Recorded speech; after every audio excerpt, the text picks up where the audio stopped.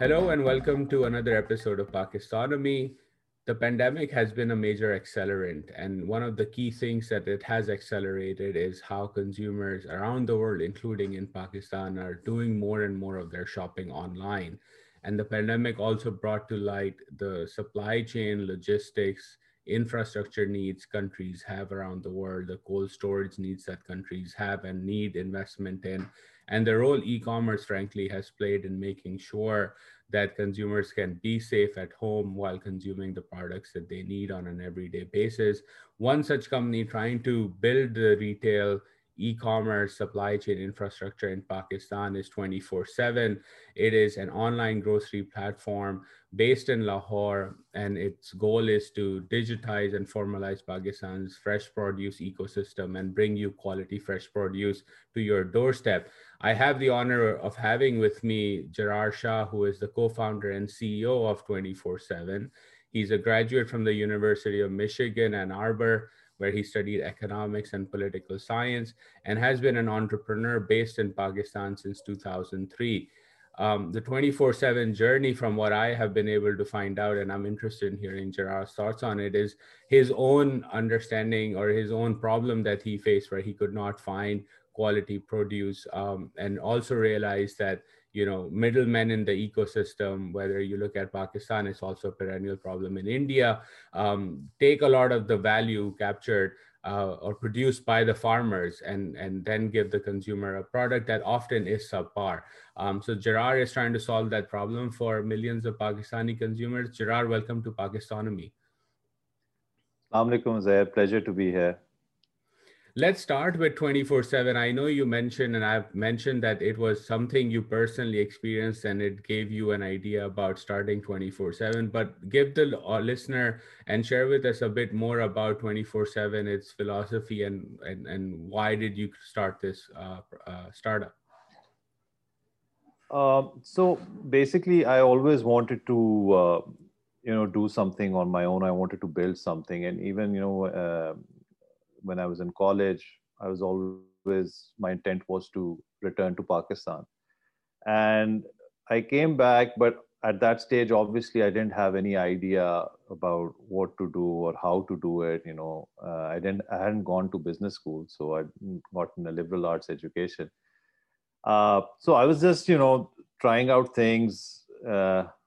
One could even say meandering through my 20s.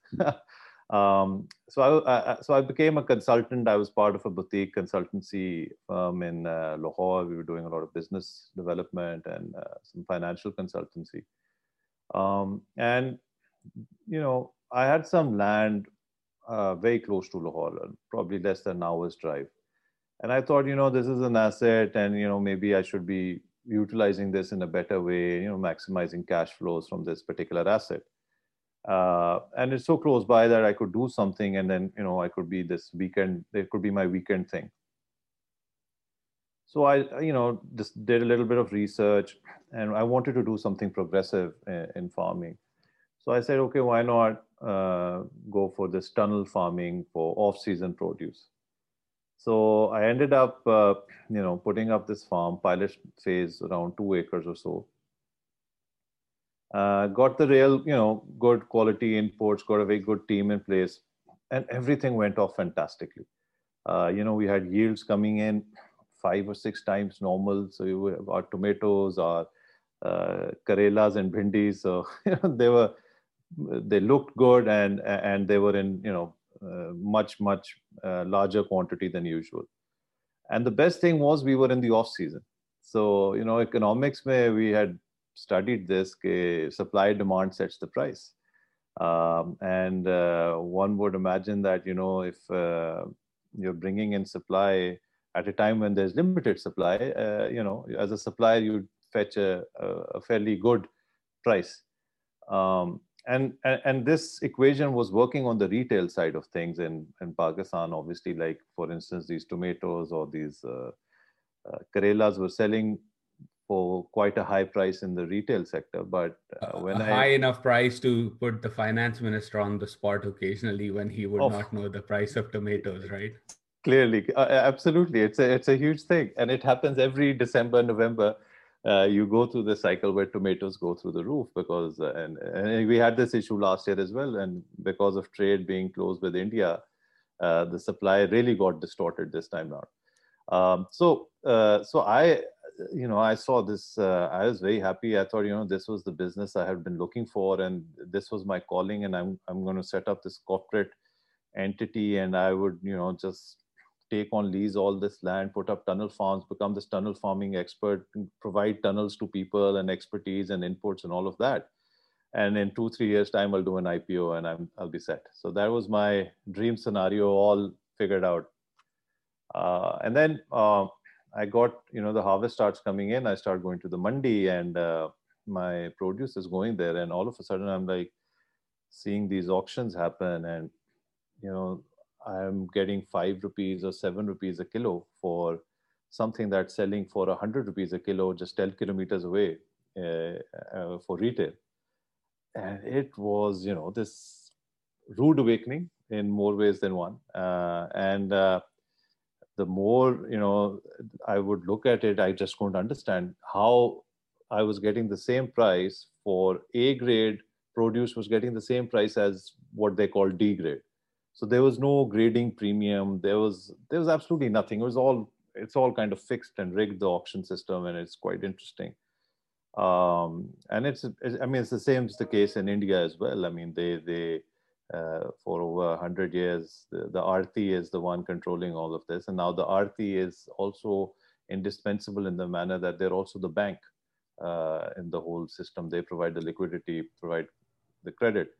So and I would add that they're also the political force on the ground because of the money that the value they capture and the financial services they provide to the community itself. No, it's a big chunk of your informal economy, and a lot of cash is exchanged, and these seats are very, very coveted. And there's a political angle to all the agricultural marketing committees that are formed. After every new government comes in, the committee gets changed, and you can imagine why. But things remain the same. The committee gets changed, but the way things work remains the same. So the more I thought about it, it really kind of bothered me. And hum bachpan se we've been hearing this, that we've got this agrarian economy or agrarian backbone, and we have such a huge labor force that's majority of it is in agriculture, and our productivity is not going anywhere, and our incomes are not going anywhere, and as a percentage of GDP, it's not really that productive. And at least in this particular aspect of agriculture, I could see why that was happening, because the way the markets are set up, there's a classic case of market failure. There is no incentive for a farmer to grow better produce. There's no incentive for a farmer to invest in better seeds, because they don't get any pricing for that. They don't get a premium for growing a better produce or a better quality produce, or using better farming practices, for instance, using less pesticides or more pesticides. I mean, there's no pricing incentive right now, and economic incentive without having that creates a huge issue. And I mean, for me, it was a thing that maybe if we could do something and not eliminate the Aarti, which is impossible, but maybe create an alternate marketing channel or a distribution channel, because for me, it was a marketing issue, where we could connect the farmers directly to the consumers, and in the long run, also create for consumers this huge benefit of better quality products, price stability, and knowing where their produce is coming from, which is totally absent in Pakistan right now. I mean, most of the world has traceability and all these things, but we don't have those things. We don't have certifications. So I thought that if one could do this for the local market, right? If we were to bring in traceability and certifications for the local market, we would automatically open up the export channel as well. We're sitting at the doorstep of GCC, and most of their produce comes from Spain and Italy and Tunisia and all these places, because we don't have certifications. So we have certifications in the Kinnu market or the mango, for instance, markets, but for the vast majority of our produce, we don't. And then look at CPEC. I mean, we have Chinese trucks coming in filled with gadgets and stuff, and they go back empty. And if we were to somehow get these certifications, we could easily get into their food supply chain as well. So the CPEC thing came much later, but at that stage, I thought, I mean, there were so many possibilities, and it would solve so many problems for so many farmers, consumers, and also be a business opportunity. And it's a hard thing to do because it's perishable. It's not probably as sexy a thing. People would say, "ये क्या तुम जमींदारी कर रहे हो या ये तुम्हें सब्जियों मिशिगन भेजा और पाकिस्तान आ गया, तुम वापस टमाटर और सब सब्जियों का भिंडी भिंडी बेचना शुरू कर दी." Exactly. So not very sexy. So that's basically how I kind of got started on this journey, and along the way, many iterations and ups and downs and lots of learnings, lots of hard knocks. But I guess वो जो underlying चीज थी, because वो एक personal pain point feel की, so it became there an underlying mission kind of developed, which helped things. It helped me to stay the course, so to speak, because there was a big picture. It was not about how am I going to make a quick buck, how am I going to double my money in 2 years, as is the case with Pakistani enterprise. Mostly हमारा यहाँ होता है payback period क्या है, real estate है या what can I do to double my money in like 2 years. So this was bigger than that, and obviously very scary journey as well. But yeah, so far it's been fantastic. Loving every minute of it. Learned lots, and long way to go. So I think there's a lot to unpack here, and I want to get back to some of the very important points you made that have a macro sort of discussion element to them. But before I do that, I want to just dive deep into just 24/7 itself. It's currently, as I understand, based in Lahore. You've had a good funding round last year, and I want to start there in terms of, you raised these funds. First of all, like, what was that experience like in terms of telling investors what the opportunity is in Pakistan when it comes to the food supply chain and innovation in it? And what was their receptivity to even, think about something like this? Because it is something that has caught on a lot of investors' eyes in a market like India or Indonesia or parts of Latin America and Mexico. Pakistan is not really on the radar in the same length, even though its startup ecosystem has come up. So I'm curious to hear your thoughts on that. And off of that, like, now that you've had this funding round, like, where is your focus in terms of investing, where the startup goes to catalyze growth? Because there are so many things where you could invest to deal with this problem, right? But was curious to hear your priorities in terms of the short term. Sure.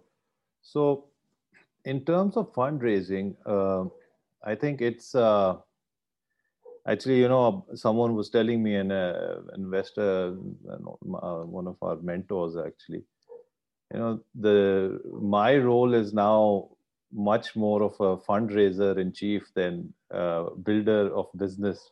That now I'm very humbled and thankful that I've been able to get an excellent, amazing team on board, and our core team is really strong, and they've really helped push things along and ease the pressure on me.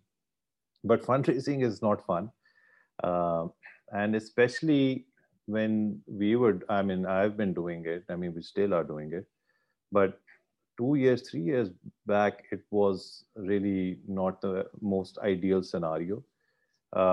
Pakistan somehow, not somehow, we probably know why, but the interesting thing and frustrating thing was that we were this market, population, demographics, everything. And we have India on one side and we had the GCC on the other. And you had VC money flowing into both regions. And VC money has been flowing into India since 2010. Billions of dollars have gone in, crazy valuations. And then GCC, Dubai, Saudi, all these countries, a lot of even their own money was going in, but a lot of external money coming in.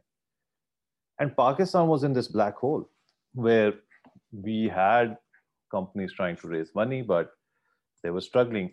And then we had some local VCs come up, and it even took them quite a bit of time to raise their own funds. So that was very challenging. It took us a very long time to get our first external funding. And even then, we got it from one of the, we were able to, we were very lucky to get a local family office to back us. But in terms of the international thing coming on, I think 2020 kind of accelerated that. 2019, the Careem exit helped bring a lot of focus on Pakistan, then the Careem Mafia, you could say.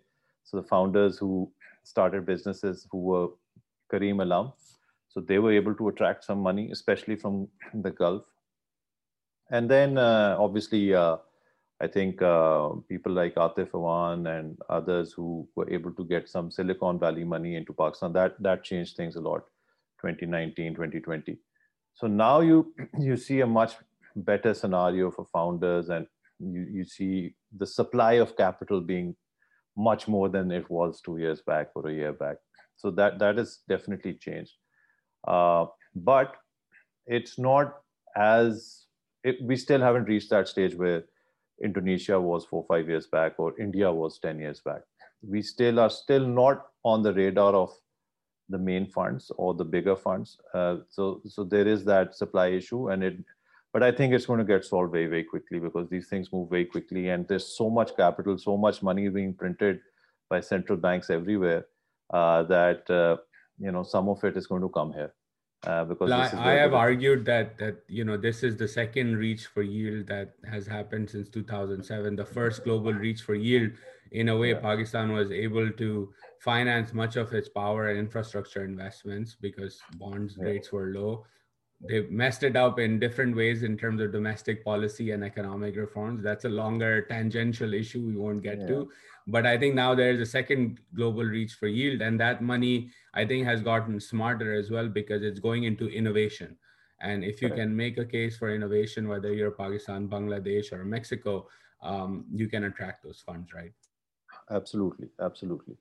And I think so the game changer for us that has been we've been able to get backing from a US-based VC fund, SOSV, and that has really given us this, you can say, this runway to meet the international capital, because now we also have that credibility, right? It's not like we're someone pitching out from the cold or coming in from the cold. We actually have someone backing us, and that's been a game changer. And frankly, it's also been the amount of learnings that we've had in the last couple of months. It's been on a scale been exponential. So we've been learning a lot as well. So I think the capital scene, I think, is getting better, and the good quality startups will be able to, with having good teams and good stories, they should be able to get some funding. Obviously, luck will be involved, knowing the right people or getting to meet the right people at the right time. That element will always be there. In terms of what we are planning to do, we are still not in the situation where India was at. For instance, like if we were to look at a company in India, like a company like BigBasket, that would be a company that we would say, we would be in a way emulating, obviously adapting to our own environment, but also our own journey. But BigBasket, for instance, has raised almost $1 billion in the last 10 years. So they've been able to deploy capital and build things that obviously we can't even think of right now.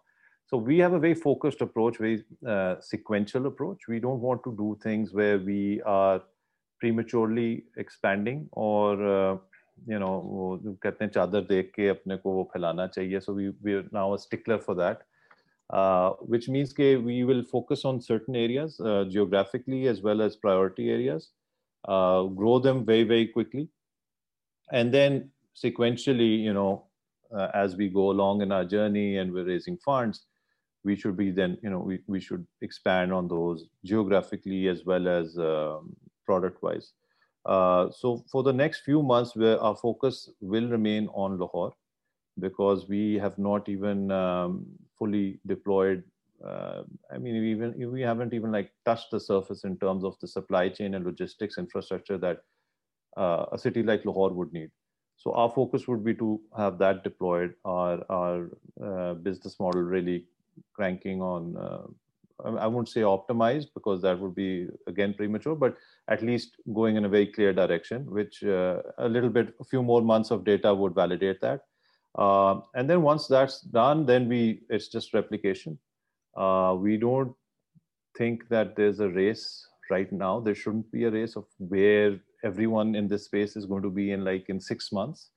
Rather, it should be where we would want to be in 3 years' time to 5 years' time. And if we keep that picture in mind and our focus accordingly, I think that will help us and our investors. Because we won't be burning through money like some others have or are. Well, I mean, even Big Basket, right? Like India's food retail ecosystem has raised a lot of money, but continues to make losses, which has, your whole point, like about looking at the chadar kitna phailana hai, they've struggled with that as well. Right now, there's a whole legal case going on with Future Retail Group and the Amazon and Reliance, and Future Retail Group may go belly up because it has too much losses, etc. So I think, yes, sustainability should be at the heart of the goal as well, because you want the industry to be sustainable long term, 3 4 5 years from now. You mentioned a couple of times like significant learning, so just share with us like what have those learnings been about, and more importantly, like one of the questions I had as you were discussing this was like, when you started to where you are now in 2021, what are some assumptions that you had that have been tested and maybe falsified, or you've had to evolve your thinking around as you've sort of grown in Lahore? So, well, I mean, I would say when we started off, the assumptions then and now, there would be there's been a quite a long evolution. But I think one of the major learnings is that there's not a one size fits all solution. I mean, this is not I think it's not very like profound, but what I'm trying to say is that sometimes, especially in e-commerce, and one sees this around the world, but also in Pakistan, you tend to copy paste a lot of models, um, and we have seen that there, especially in our grocery and fresh food segment, there are a lot of psychologies at play, and you have to really address those psychologies and then accordingly come up with products and service offerings that bring up those value propositions.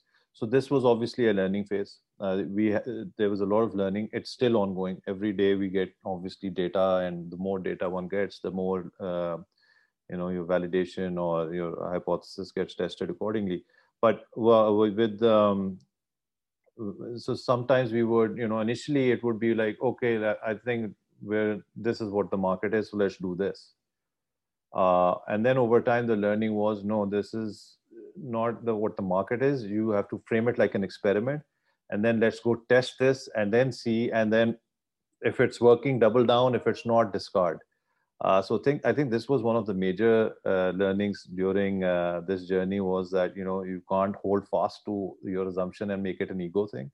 So you have to look at it from a very so the lean startup way, you would say. So you A/B test things. You do trial balloons and see how it goes. And the best thing with tech-enabled enterprises is that then you can actually see data. This is not guesswork then. So I think this is a major learning, and this is something that more and more of us should embrace, especially in businesses and startups. Then the other thing was, again, it's sometimes you really have to dig deep. You have to, I don't know about learning, but I think about pressures, the way society is. Our society is not very entrepreneurial or risk taking. We don't encourage risk taking like that. We, like earlier I alluded to, maybe with our investment thesis is usually, okay, let's invest in a plot, or maybe the most risky thing people would do is invest in the stock exchange.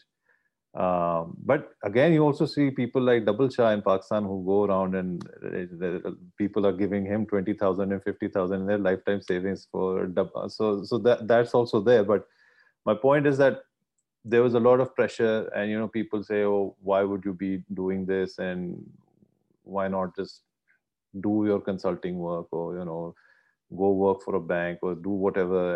And the societal pressures or pressures from family. So being able to withstand that also uh, was something that was um, evolutionary process ho bhi tha. And learning how to do that will be a constant learning thing. So I would say, I mean, lots of and learning how to like stay the course, and when things would get really dark and lonely.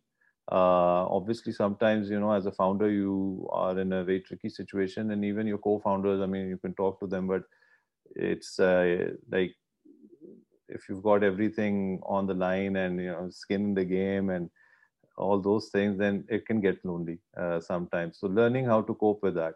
But I think big picture, just keeping your eye on the prize, that helps. And every day is a new day type thing. So taking it a day at a time. These are some of the learnings. Um, and not being overly optimistic. I mean, every entrepreneur fundamentally is optimistic, but bringing in realism. And again, that comes with the testing. So if someone comes up with this concept, then you're always questioning yourself and trying to validate it with data. Yeah, I think the innovating and trialing new things is critical, right? It's one of the things, not only for a market as it matures to try new things because it hasn't been done before, but also to stay one curve ahead of what could potentially be your competition, right? And to out innovate your own self is critical because otherwise someone else may do that. But I think your point around the societal pressures is actually a very important one, because I would argue that even now that you've had a good funding round in 2020, the money that you've put in the short term, if you had put that into a Bahria plot or a file or some new real estate development project, in rupee terms, you probably could have had a higher return in the short term. Maybe not in the long term, but maybe some would argue that you can do that in the long term too. But that is a fundamental issue with the economy, right? That it is incentivizing regular investments and giving very high returns in unproductive investments that frankly are not contributing anything to society. But it is something that the way things are structured means that it is very hard for someone like you or another entrepreneur to even make the case for why they want to do something, because the alternative is unproductive, easy, and high returns, right? Yeah. And it's a structural problem there. It's definitely a structural problem, and it's institutionalizing this structural problem by making it a mindset problem as well, because then the horizon is just plots and that's it. And it's a so one would hope that a few success stories that come out, like, so Careem is obviously a huge success story, but more and more successful stories like a Bikeya and others, as you get these in the ecosystem, this starts to become, because there's also a lot of bherchal herd mentality in our globally, but in our society especially. If someone's making been a successful person in a certain field, everyone starts doing that. If someone, whoever opened up the first spinning mill, all the other textile people said, we have to open up a spinning mill. So that's how the thing goes. So hopefully we get a few successful cases here, and if that happens, which it will, given our market and our demographics and just the way the world has gone, I think we should see a lot of local capital start pouring into the ecosystem, a lot more. A lot of these family offices, these conglomerates, a lot of them are still sitting on the sidelines. They're not investing in money, and a lot of them are not used to investing in others. They're used to just doing everything on their own. So we need that Tata consultancy type, Tata Group. Tata is probably one of the largest investors in the Indian startup ecosystem in the last 10 years. And obviously Reliance is now trying to do everything on their own. But the point is, even some of the corporates over here will start trying to do, they'll try to emulate Reliance as well, maybe a Nishat or the Dauds or, someone else. No, I think the herd mentality point is very valid. I remember, I think it was Scott Galloway who, last year was ranting about how America has become, and his argument was the world, because America apparently is the world. But I sort of disagreed with him on this, was that we have the idolatry of the innovator ongoing, right? Or the entrepreneur. And his point was like, it's a bad thing because the Elon Musk of the world and everyone wants to be an Elon or a Jeff Bezos or a Mark Zuckerberg, and that's not good. And I was like, in societies like ours in Pakistan, it's actually a good thing because it inspires people, younger people, to go take risks and innovate and try to change the structures of the economy. Because the last thing a country like Pakistan needs that is young is a risk averse generation coming up, right? Because we need risk takers to say, well, if I have Arthis trying to, give me 7 rupees a kilo for something that's retailing 100 rupees, clearly there's something wrong.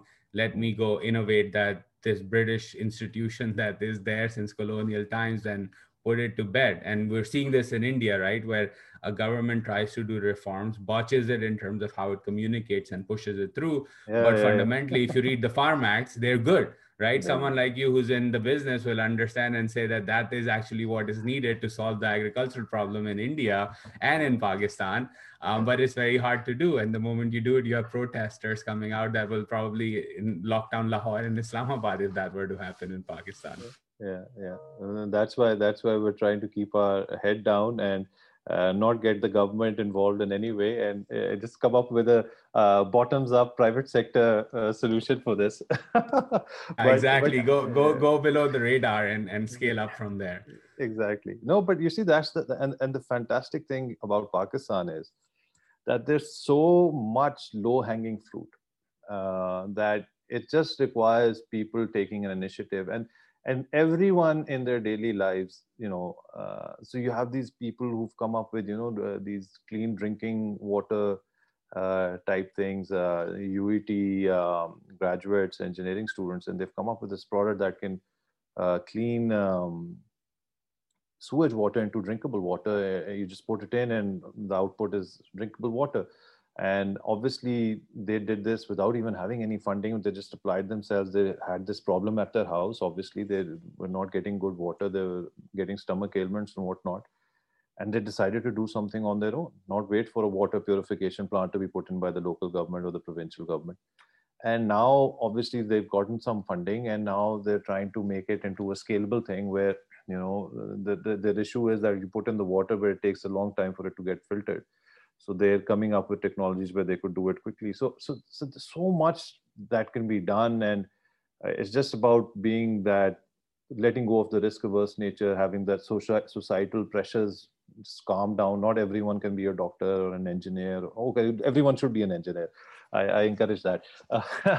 But and doctors, of course, after the pandemic. But going into the banks and multinational की नौकरी या सरकारी नौकरी तो बिल्कुल it should be वैसे we can't afford it as a government, fiscally, and this thing about सरकारी नौकरी हमारे जो culture में, and then वो pension मिलेगी और पूरी जिंदगी पैसे होंगे. So again, bankrupt even if we weren't, that's not what, some people should go in public service, obviously, but it should not be about money or anything. It should be about public service for them. But my point is that absolutely we need this cultural shift, and hopefully, in the last few years, we've seen a lot of our homegrown startups emerging, and these, so financing rounds are not, success ki barometer at all. So I think one also needs to somehow nip this in the bud, because we see a lot of celebrations happening about these rounds and all of that. But that just means the work is getting started. This is not so for any entrepreneur, it should not be, the goal should not be, oh, I've raised money and then I retire or something. If you've raised money, then you've got to work like even more to, you have to invest it. You have to invest it, and you have to make a return on it, and you have to give it your all, and because at the end of the day, everyone should be, and that's what any entrepreneur should look at. What are they doing? Why are they doing it? the why needs to be very important. It shouldn't be, oh, I'm in it to just make money. Obviously, I'm not saying you do something for charity, but try to find something that you can be passionate about. And I think more often than not, something that you would care deeply about would be if you've experienced a pain point, or you can identify a pain, something painful, and if you try to solve that, you will, you know, be more passionate about solving that, and also you'll hopefully also monetize that solution. So speaking of culture, like one of the things that you often hear is like the Pakistani consumer is not super mature. So the things that you're trying to do, higher quality produce, commanding a premium, traceability, and sort of where's the food coming from, what's gone in it, it's not really there. What has your experience been like in terms of the consumer side of it, in terms of not only educating them, but their appetite or the level of desire that they have for something like a quality product coming to their home that they actually want to buy at pay a premium for?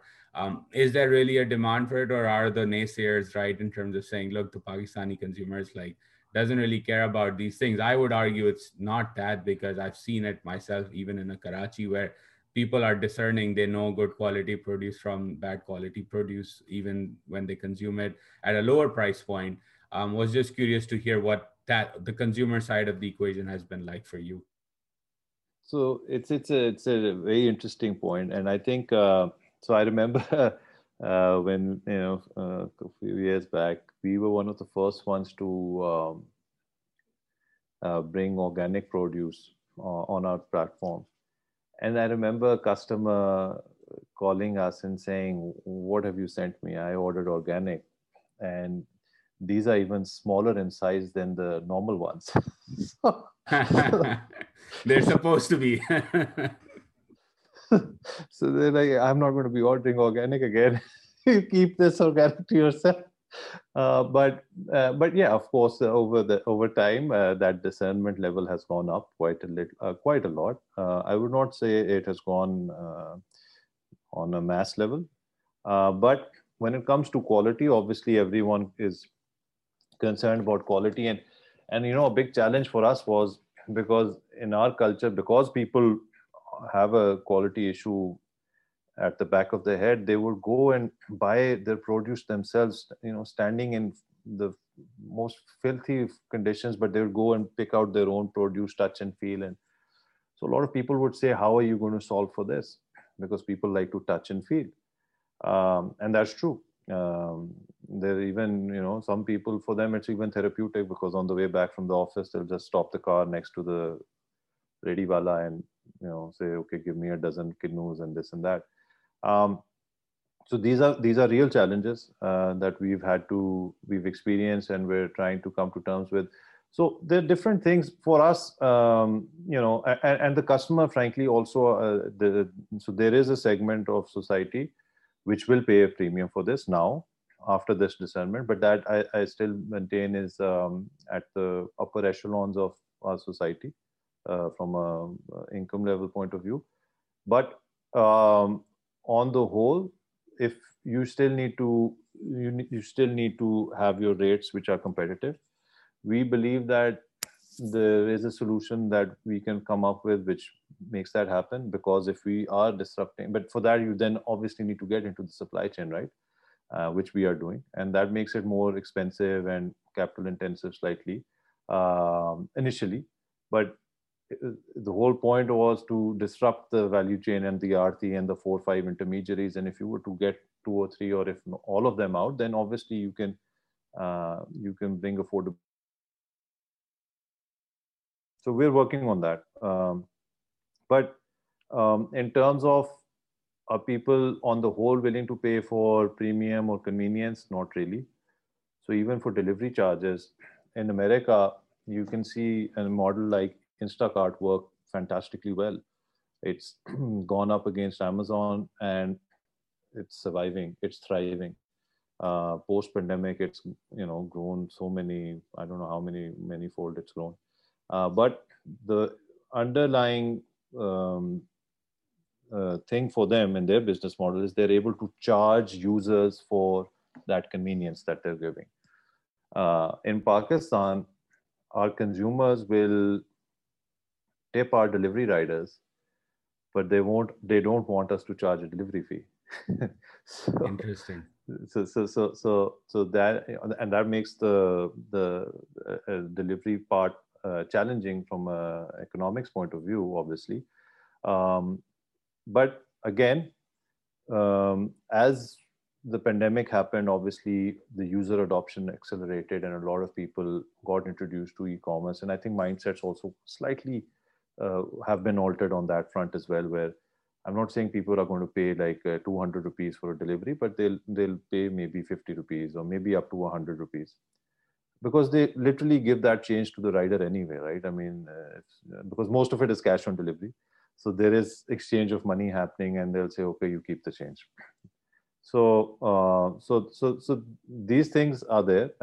In Pakistan, in e-commerce, I think the Pakistani customer starts his journey off by thinking that this website is a crook, and he's already in a state of trepidation that even like just by being on this website, this session having started, somehow my money is getting ripped off, and I'm being I think the lack of trust is not just an online thing, right? It's a psychological fear consumers have of everyone out there to, to cheat them out of their money somehow.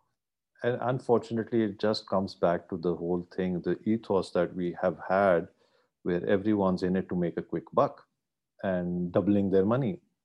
And we have unfortunately had, on quite a big scale, horror stories.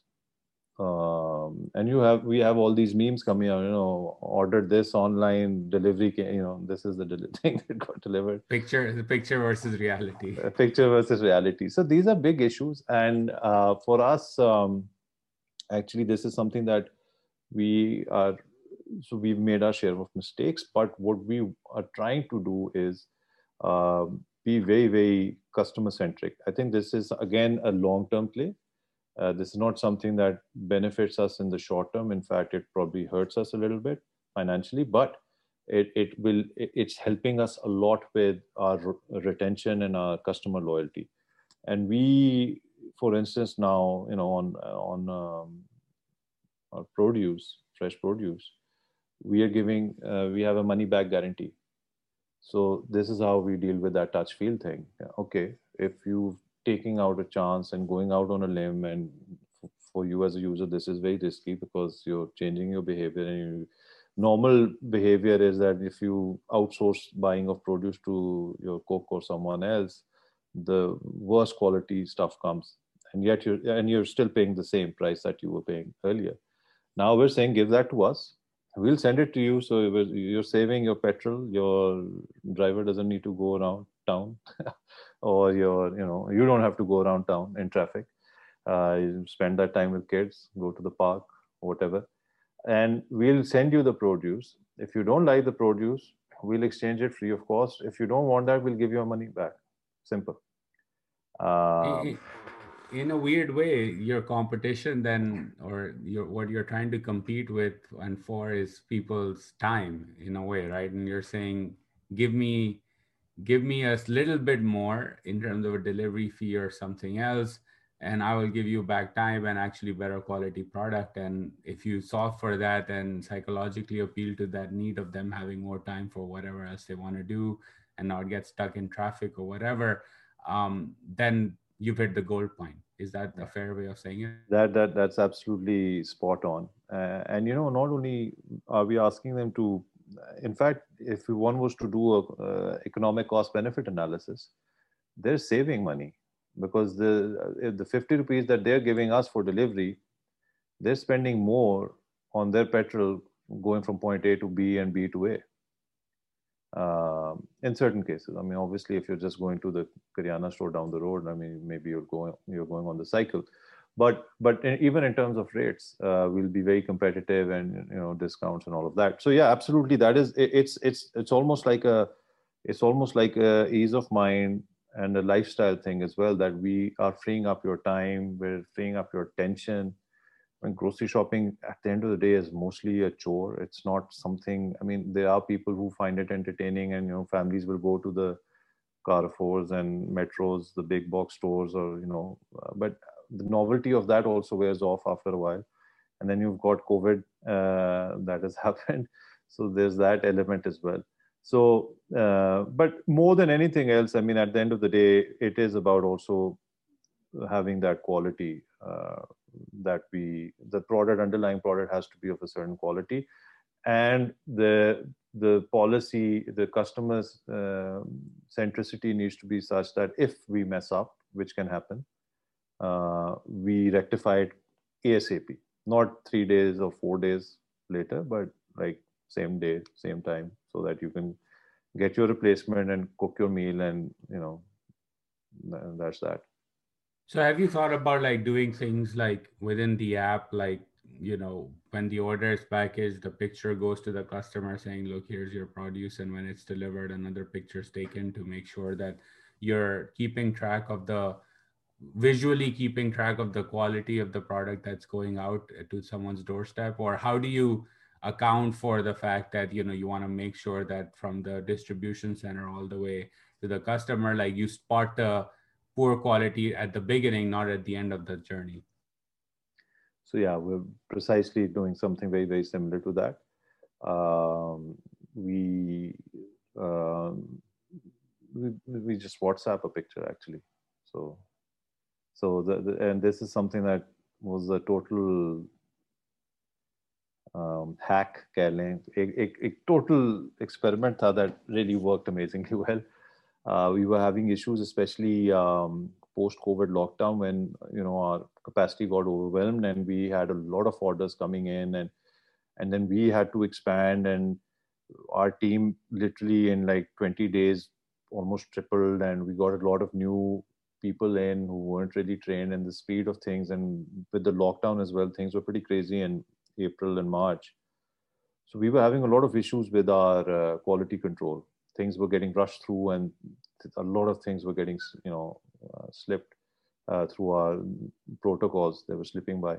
So what we did was, for our internal thing, we said, okay, in our internal communications, through the process, when the produce comes in, when that's packaged, send like us, the management of like the founders, send us a picture of that for each order on our chat group, and that created that deterrence, and also that pause in the system where, okay, everyone then had to take a breath when it came to that, and they would make sure that so our complaints just drastically fell.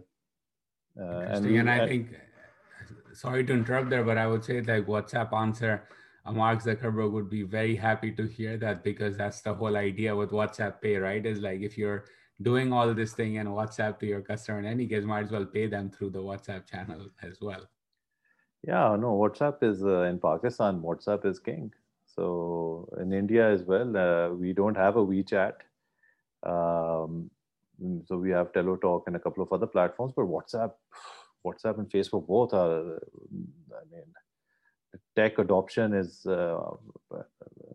stratospheric levels. So it's no match. Yeah. So you mentioned at the beginning, and I want to conclude our discussion, which has been fascinating, with some advice for younger aspiring entrepreneurs. I know you mentioned that you didn't have an MBA. I didn't have one either. I did economics and undergrad and public policy and masters. And recently, I remember Elon Musk, he stokes this fire every once in a while. He did it again, where he said, I would never hire an MBA because MBAs don't know anything.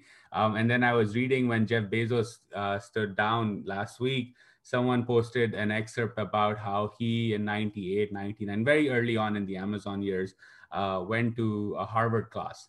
And he was sitting as a founder. No one really knew that he was the founder. And they discussed Amazon as a business. And the conclusion out of that, when he introduced himself at the end of the case discussion, these Harvard MBAs told him that, your business has no real sustainability behind it. You would be well advised to sell your business operations to a Barnes and Noble, and that is the best exit opportunity you will probably have. This here's Jeff Bezos now, right? So this MBA versus something else fire gets stoked every once in a while. So I was curious to hear your thoughts about, not being an MBA to being an entrepreneur, what that's been like, but also more importantly, as you look back at the years in entrepreneurship, what would you advise aspiring entrepreneurs who may come from various backgrounds, not necessarily a business one, in terms of the keys to success in this field? Yeah, no, it's a great question, and I think, and I maybe alluded a little bit earlier to this as well, that I think first and foremost, just make a list of things that one's not happy with in your own life. For instance, think about things that are painful for you, and then imagine that if you could do something about it, and if you did have some resources about it, what would you do and what would it look like? And it does not need to be, it could be a thing that's like a huge thing, but it can also be a thing that is a certain level that can probably become a $10 million business, right? In Pakistan, it doesn't have to be $1 billion business. So, but there are so many things. So first, I'd say just start from that, so that finding your calling, finding your passion. No one knows what I mean, the only people who follow their true passion or calling are these world-class athletes and world-class artists, I would say, right? Artists, singers, and all of them, so and the 99.9% of humanity can't do that. So I wish I could be like the next Imran Khan. I wish I could have been like the all-rounder for Pakistan cricket team, but that's just I couldn't have been. So I was going to say Imran Khan as in the prime minister or the cricketer, but you answered that before. Yeah. So yeah, we obviously, when we were growing up, and 92, we were in as class 7th class, 6th class, yeah. So yeah, I mean, so what I'm saying is that you have to really, how you find your calling and passion is also something that's a work in progress. 99.999% people are not born with this calling, and you discover it.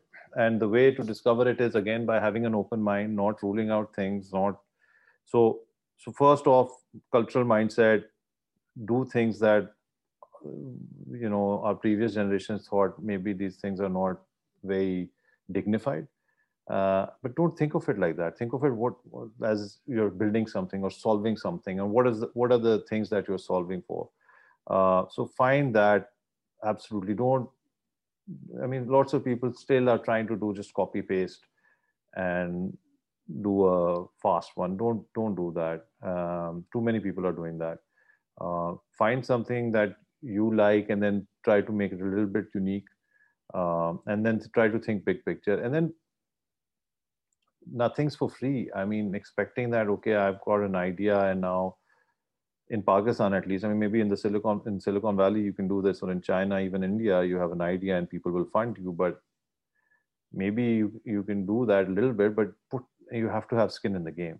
You need to have that stake, and that also comes from the passion, but you also need to put in that time and effort and that sweat. And if you can't put in the finances, put in all the rest and be honest. Don't try to wing it, or I'm going to just do this experiment for 6 months, and I've been accepted by the National Incubation Center, and they've given me 10 lakh rupees, and I'm going to spend it on my Howdy burgers or something.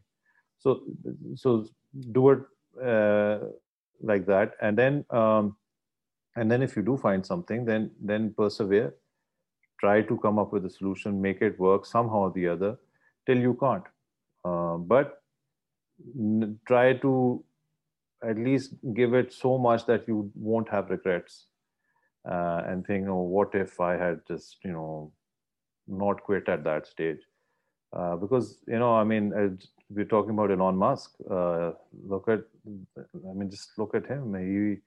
He was down to his last month's cash reserve in 08, 09, I believe, with Tesla and the SpaceX. And SpaceX was it was his last launch, and that was it. He was bankrupt after that. And his third and last launch that he had money for, the launch went successfully. and he was able to raise more money, and the rest is Yeah, history.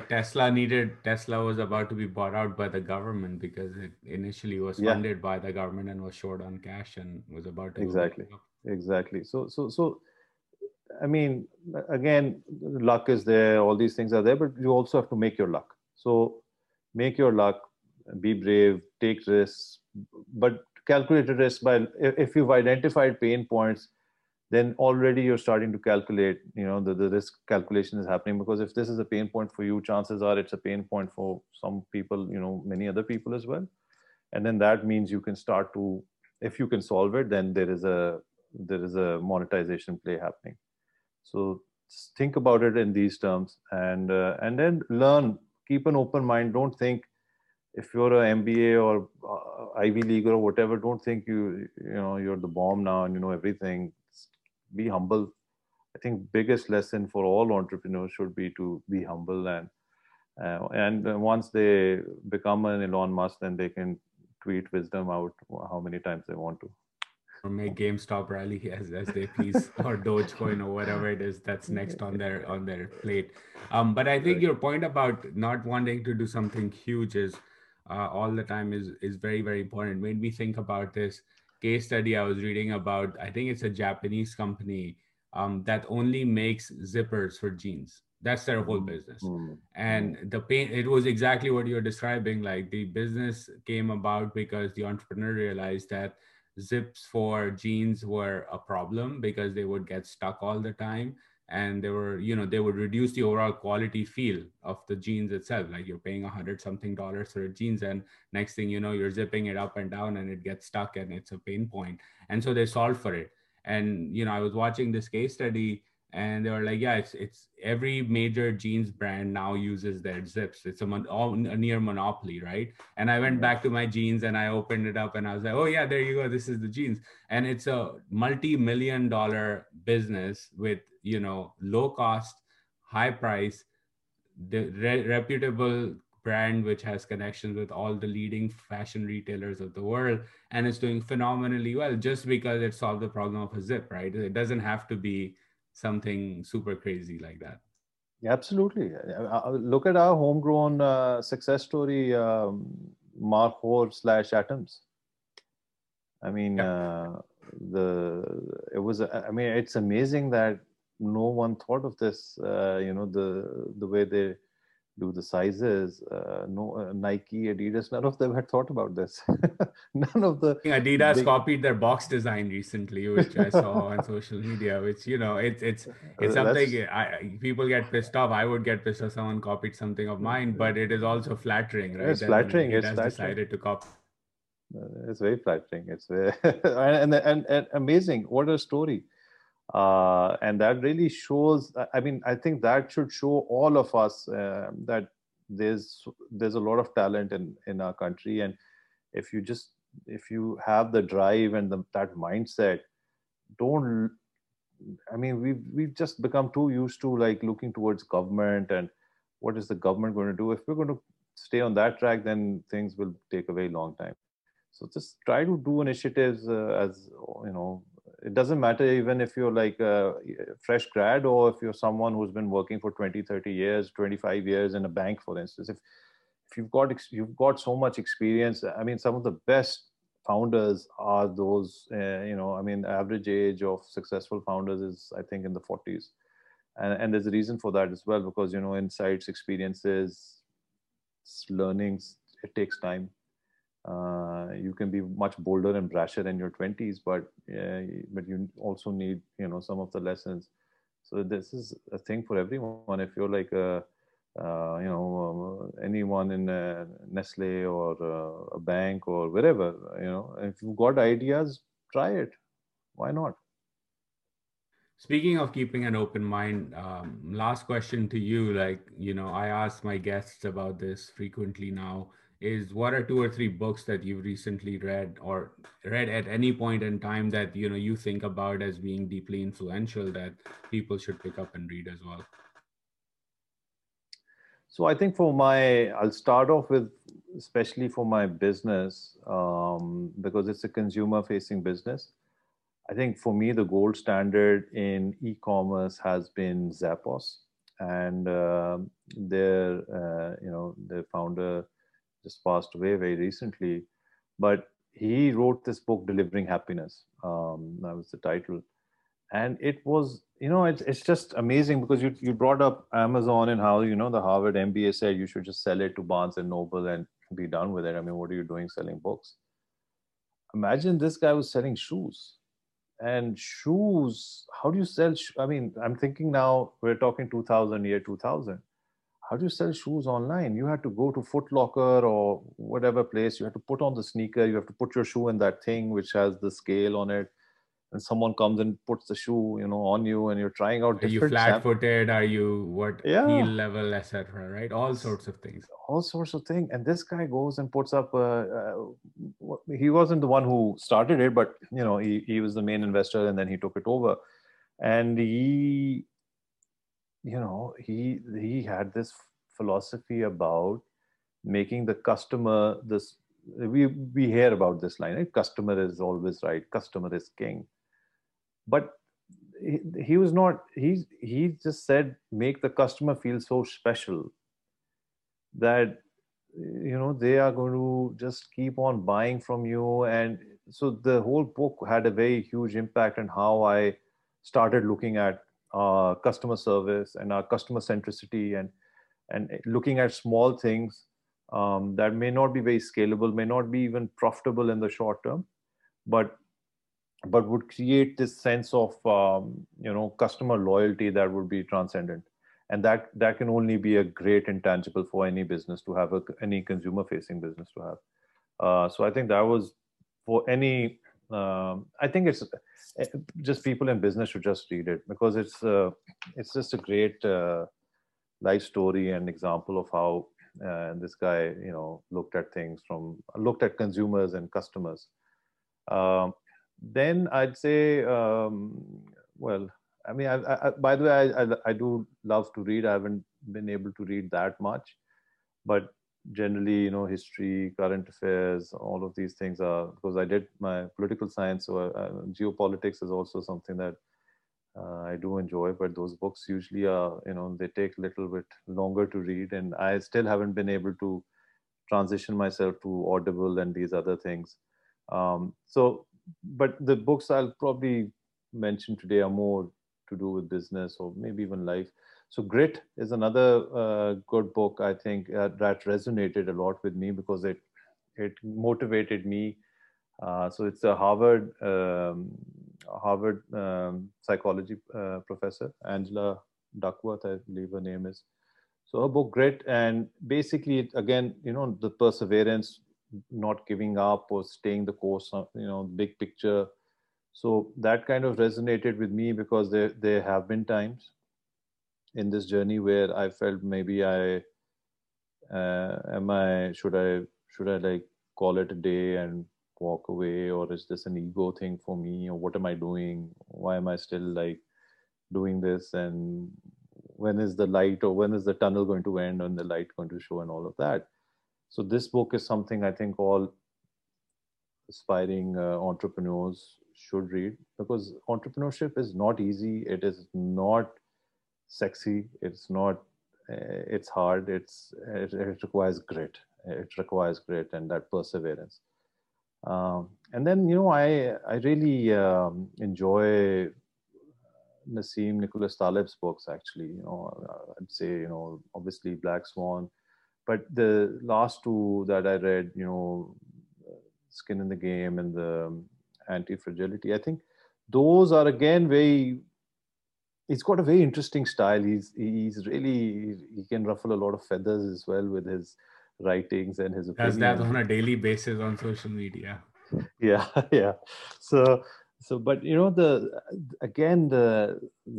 that's why I also brought this up, the skin in the game thing. And you look at it from our, how our macro civil service reforms and all of that goes on, and our governance issues, and a lot of it is stemming from people just not having skin in the game, and no accountability, and as Dr. Nadeem would say, perks and privileges. So, but I digress. But in business, I think again the point is that you need to have your skin in the game, and you need to give it your best shot, and also you it ties in with that great thing, that anti-fragile. Uh, you you've got to be you've got to have a thick skin, and these so some of these books actually, they resonated, and especially certain periods of time certain things resonate more. There have been some fantastic books that one reads, and but maybe you're in a state of mind at that, or maybe you're on a beach holiday and you're reading, so they're not going to like really influence you like that, because you're just very calm and relaxed. But these are, I would say, some of the books that resonated a lot with me, and I'd recommend. Yeah, I think there are three fantastic recommendations. I have read Naseem's work. I haven't read the other two, but based on your description, there's a theme here that I would want to point out before we close. It made me think about the Whole Foods experience, and again, Whole Foods, Austin-based company, they got flooded. Their first and flagship store got flooded, and there's a famous case study around what happened after. But based on what you've been talking about, they had invested in all these three things, right? They had customer centricity and customer happiness at the core of their value proposition. They had made decisions to invest in things that may not have been profitable, but enhanced the value proposition and psychological feel of the product for the customer. And they were anti-fragile. So when the store gets swept away by a flood, the community got together and bailed out the business, right? And that bailing out can only happen because the entrepreneur had skin in the game, not only in the business level, but at the community level, and had invested so much in terms of satisfying their customers that when he went under and his business was flooded, the community said, we'll step in. And that's something, again, a financial model or a set of assumptions may not be able to deliver, but it's the touch and feel of your business, that you've done things a certain way, that you have a loyal following that says, wait a minute, I'm going to stand by you in your hour of need.